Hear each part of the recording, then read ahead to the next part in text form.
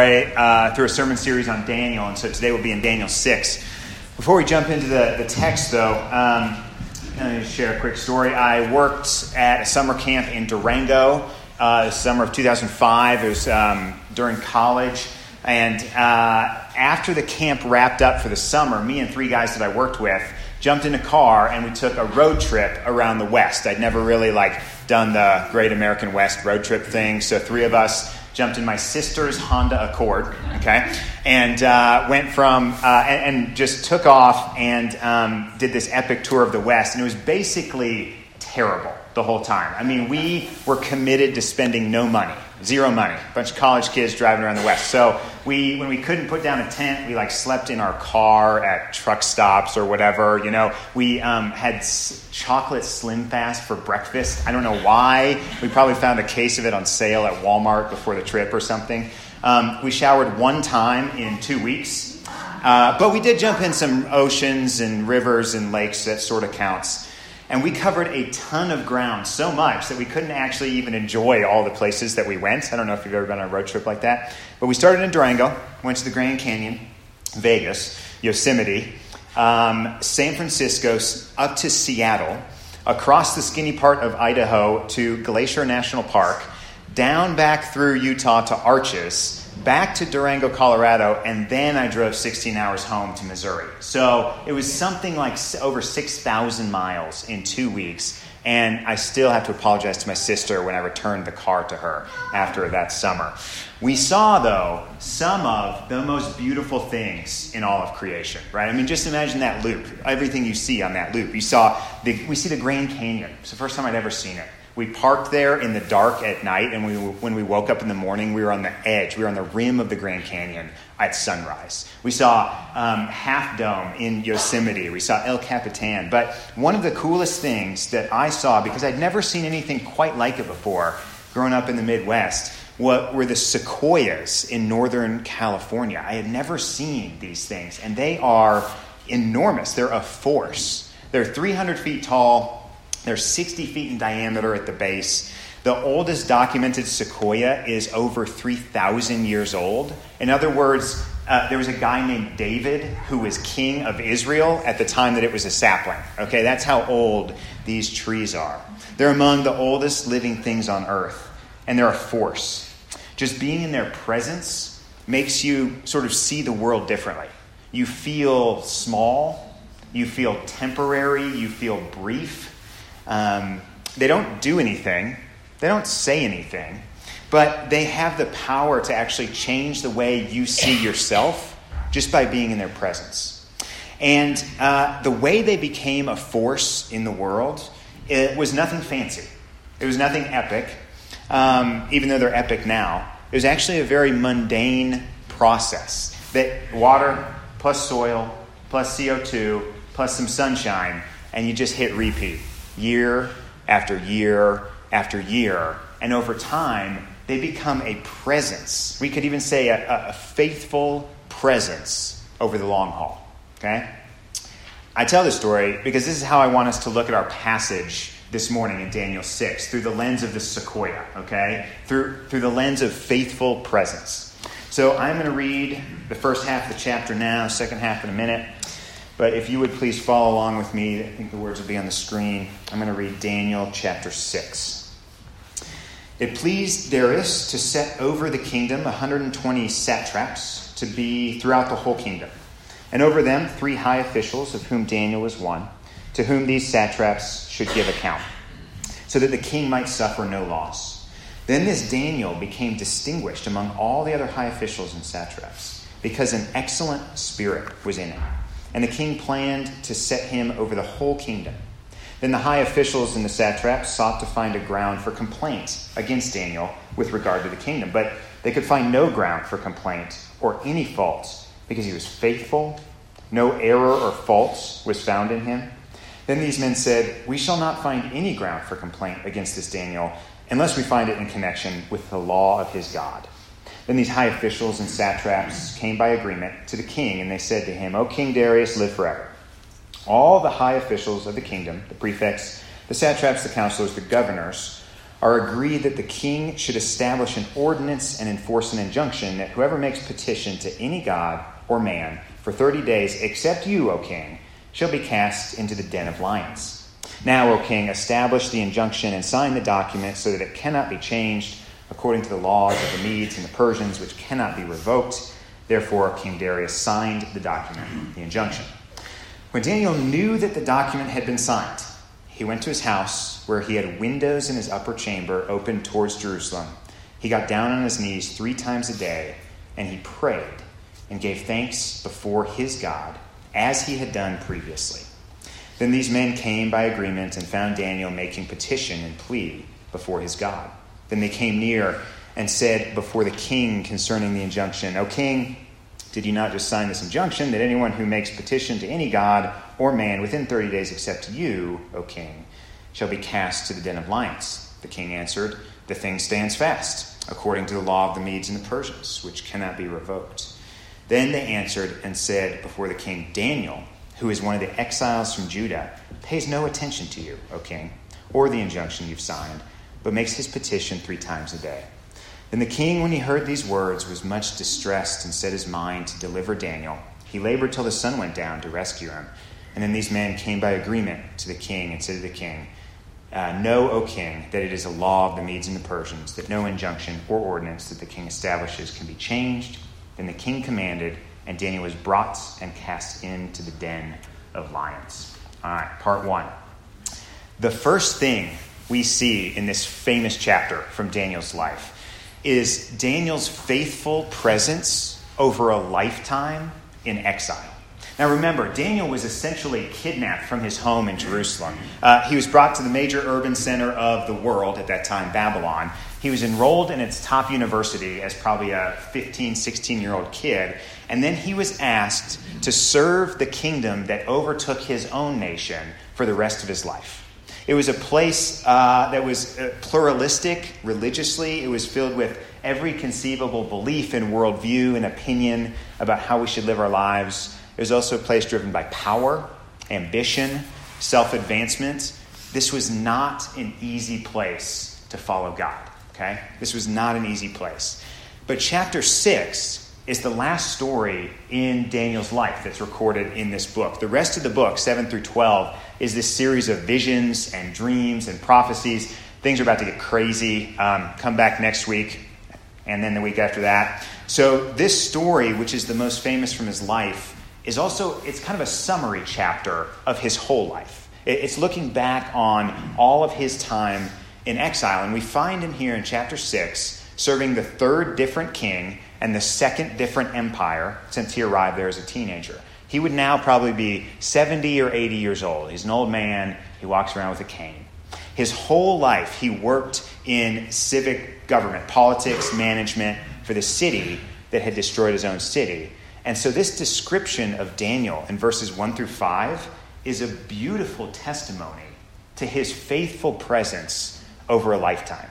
Daniel's life and work got better with age. He finished stronger than he started. I was watching the end of the Boston Marathon a week or 2 ago, and it's like these guys, they can just run, and every mile's a little faster than the previous one until the kick at the end. It was a sprint to the finish. Dora and I were watching it, and these guys, they're just running at the end with joy, right? I mean, it's not even like they're in pain. They're going so fast. Daniel's like that. His life was this marathon that every year got better and better, and the end of his life is just this joyful sprint to the finish.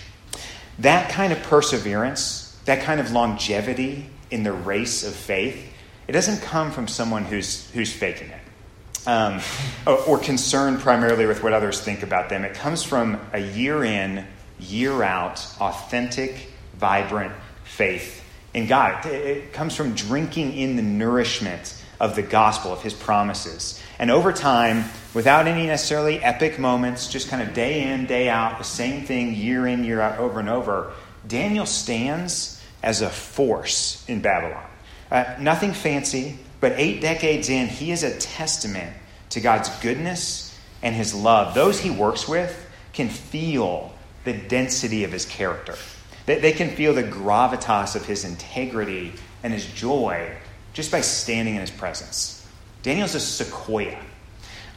In a world where it's easy to be absent, there are many absences, he's a faithful presence. Look at what he was faithful to. Verse 2, he was faithful to integrity. The king suffered no loss when Daniel was in charge. Daniel was incorruptible in a world filled with corruption, graft, bribery, you name it. Daniel was the one who couldn't be bought. He was fearless. He was willing to tell the truth, regardless of the situation. And all of this he did in service to the kingdom that took over his own homeland, right? He had their best interests in mind, even though he was taken there initially against his will. He was faithful in leadership. Verse 3, he had an excellent spirit within him. Whatever task Daniel took up, he always did it with such excellence that everyone around him just sort of fell into rank and followed. It's like, well, let's just do it like Daniel's doing it. That seems to be the best way to do it.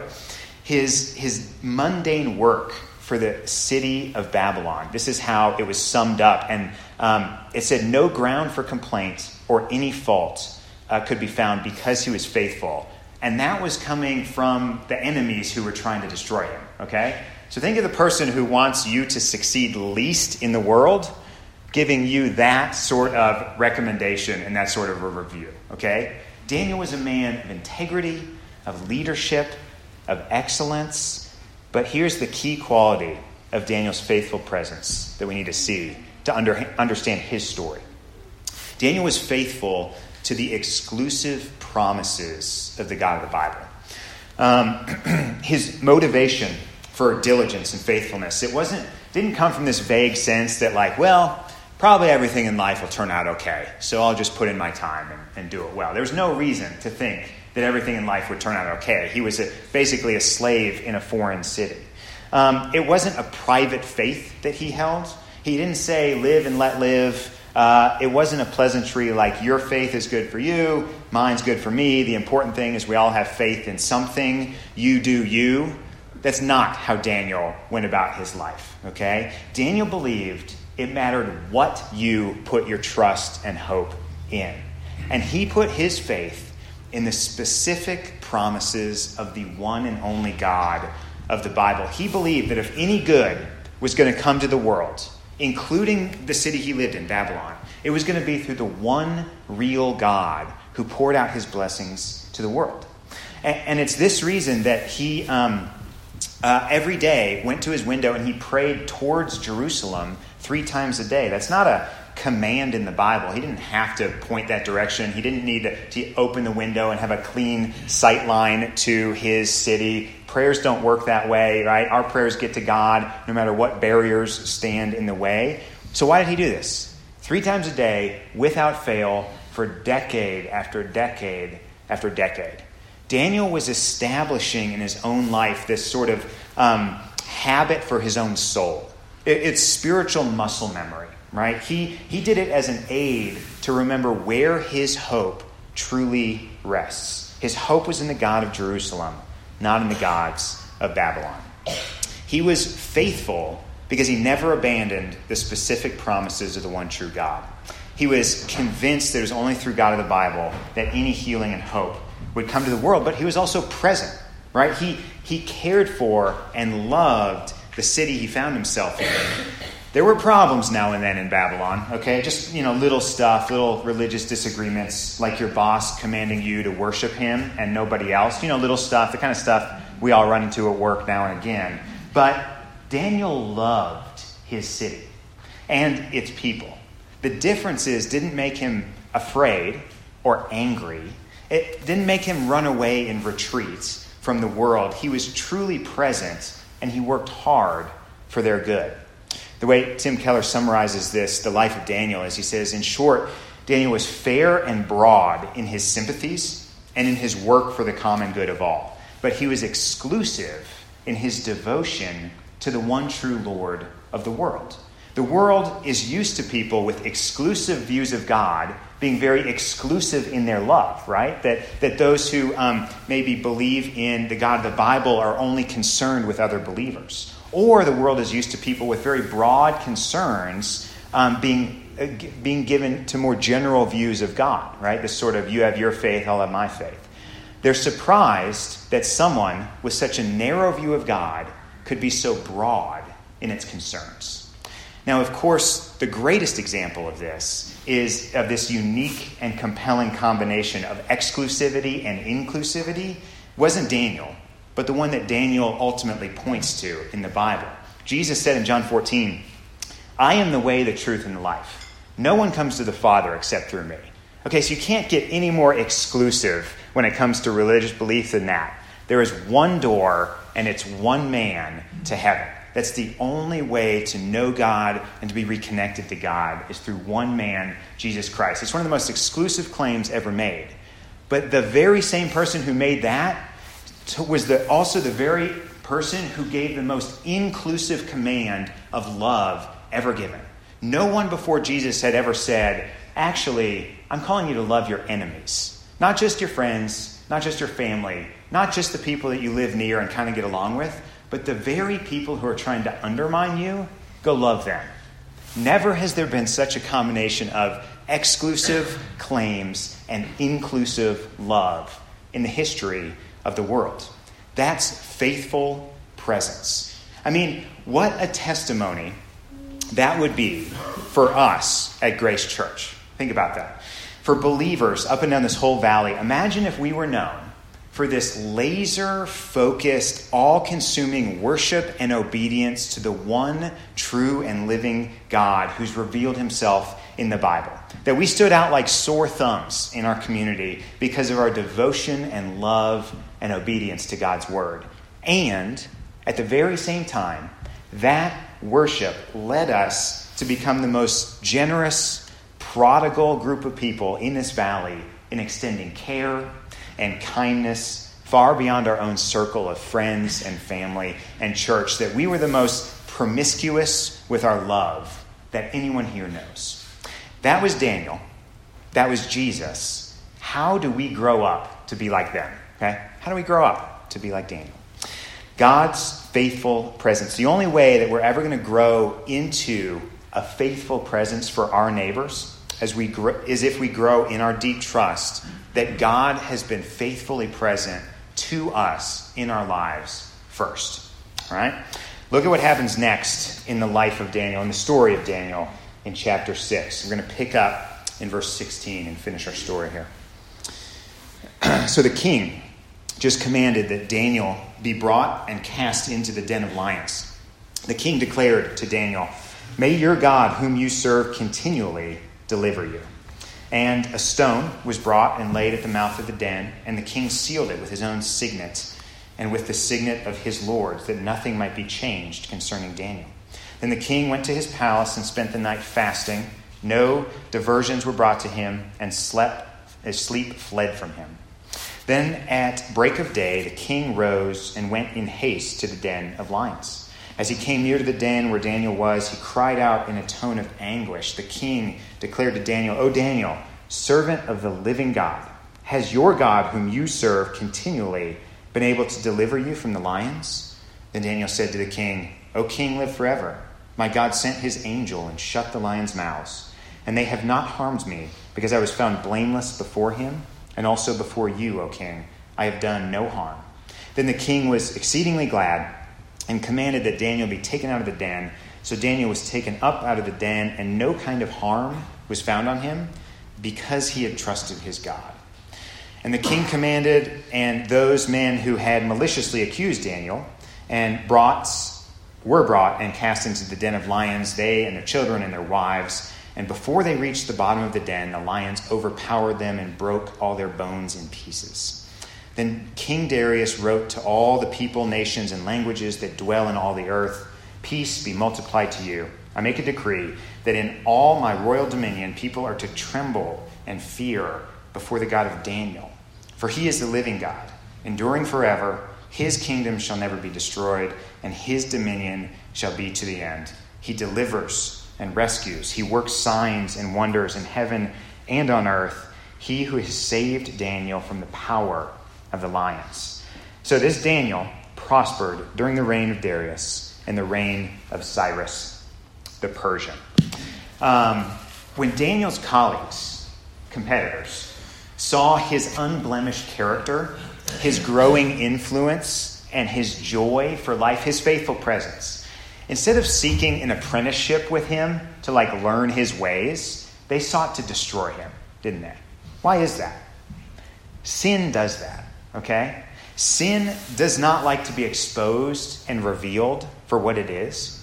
Sin, it likes the shortcut. Sin is cheap, it's fake. It would rather hide in the dark and continue to make promises of hope and life while actually stealing your life. Sin is a parasite. It's glowing with the stolen life of God's good world. And when sin stands in the presence of sequoias like Daniel, it's not drawn to them.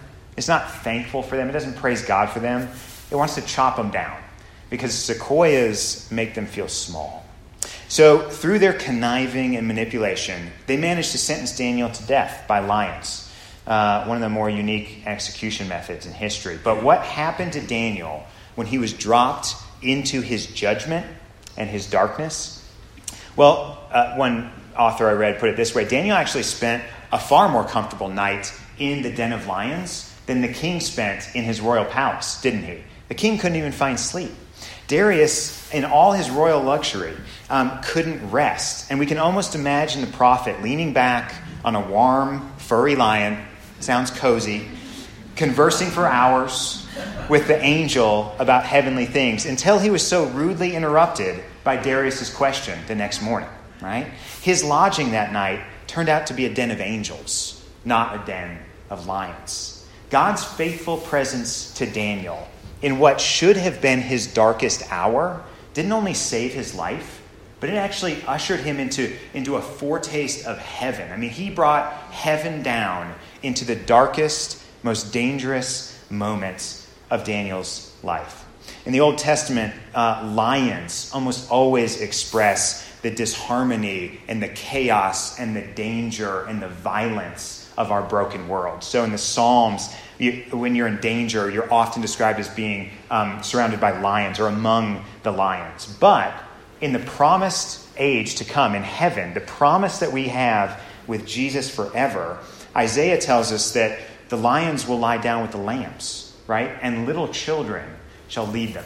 They'll just grab hold of their mane like a little pet and just lead the lion around. See, the universe will be restored. The danger will be removed. Daniel's deliverance is a foretaste of heaven. He felt what heaven will be like. Do you see the gospel right here?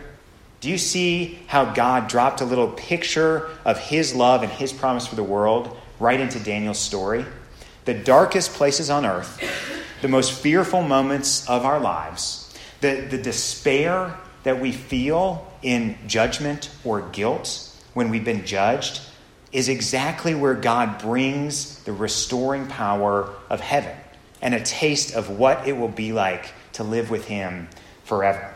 This story points us to the hope that we need the most in the world. We actually need someone even greater than Daniel to come into the darkness with us. And Daniel's descent into the pit of lions is an arrow, a big old arrow, pointing us directly to Jesus, the true and final faithful presence of God for the whole world. Consider a couple similarities real quick, and just let me know if you think this is on accident, okay? So, two righteous men are accused by an unrighteous, manipulative, jealous man vying for the acclaim and the influence that they didn't have, all right? Both were brought before rigged trials and overseen by a sympathetic but ultimately powerless ruler. Both found to be totally righteous and innocent, but both were condemned to death anyway. Both were thrown into a dark tomb, covered with a rock, and even sealed with the official insignia of the power of that day. And both emerged at dawn as the sun rose unharmed, having experienced the presence of God when they should have been in darkness. What's the only difference between Jesus and Daniel? The only difference is that Daniel wasn't killed when he entered that grave, but Jesus was. He was swallowed by the darkness of this world. See, the perfect Son of God entered the darkness of the world, and he allowed it to destroy him so that we would never have to be destroyed by it, not truly. As 1 Corinthians puts it, He became sin so that we might become the righteousness of God. Jesus takes our death sentence so that he can give us heaven in return. Because when Jesus rose from death, this is what we talked about last week, this is what Christianity is all about, heaven broke in to our dark world. And Daniel experienced heaven for a night. He got to lay back on the lions, rest, enjoy it. But when he got pulled out the next morning, he went right back in that dark, hard world, didn't he? But when Jesus rose from death, something eternal stayed in this world. Heaven is here with us through the presence of Jesus, applying it to us through his Holy Spirit. God's faithful presence in this world through Jesus in our lives. So what? If this is true, okay, and imagine that it's really true. Imagine that a whole new kind of life and living hope has been raised from death and is present and active in our dark world, bringing heaven to all the places we need it the most. Imagine it's true. The presence of God is here through Jesus. What does this mean for us? Well, we saw what it meant for Daniel. What does it mean for us? In the same way that God sent his people into Babylon to pray for it, to work for the good and the peace and the shalom of that city, God still sends his people into the world to be a faithful presence for him wherever they are. He even sends you and me, right? He even sends the normal people that have gathered here in this church this morning. James Davidson Hunter is a sociologist at University of Virginia, and he wrote a book called To Change the World. And in it he says this: faithful presence puts the question this way. What if Christians, rather than triumphantly determining to transform the culture, or apocalyptically seeking to protect themselves from it, or determining to transform the culture, or apocalyptically seeking to protect themselves from it by running away, sought instead to be fully and redemptively present within it? What if we were known not for seeking to win the culture wars as Christians, but for seeking to bring peace and love to our neighbors, to the place where we lived? What would it look like if Grace Church could bring the peace of heaven that Jesus won for us in the resurrection to our little slice of the western slope here in Colorado? To close out our time, here are a few threads to get us started, just ideas. There's no possible way we can exhaustively answer this question. It would mean being faithfully present in one another's lives to start. We would share celebrations. We would share grief together. We would bring the health and the hope available in Jesus' promises to bear on one another's lives. We would pray for each other. We would read the Bible together. We would look at each other with a heaven's eyes view, which is just a little higher up than a bird's eye view. And we would say what is true about each other, whether we can see it ourselves or not. So it's sometimes hard to know yourself very well, and other people can even see you more clearly than you can see yourself. So we would say to one another, you're an amazing mom and dad. Keep it up. You are an encouraging and loving friend. You're a gift to the people around you. You might not see it in your life, but you are. We would say, do you see the ways that the kingdom of God has been at work in and through you? Do you realize how far he's taking you over the last year? How he's spiritually growing you up? We would point one another to the truth of heaven that is already here. We would also be faithfully present in our vocations and our callings. All of us fill our days with very different tasks and projects and work. But whatever it is that you do, it's all part of God's world.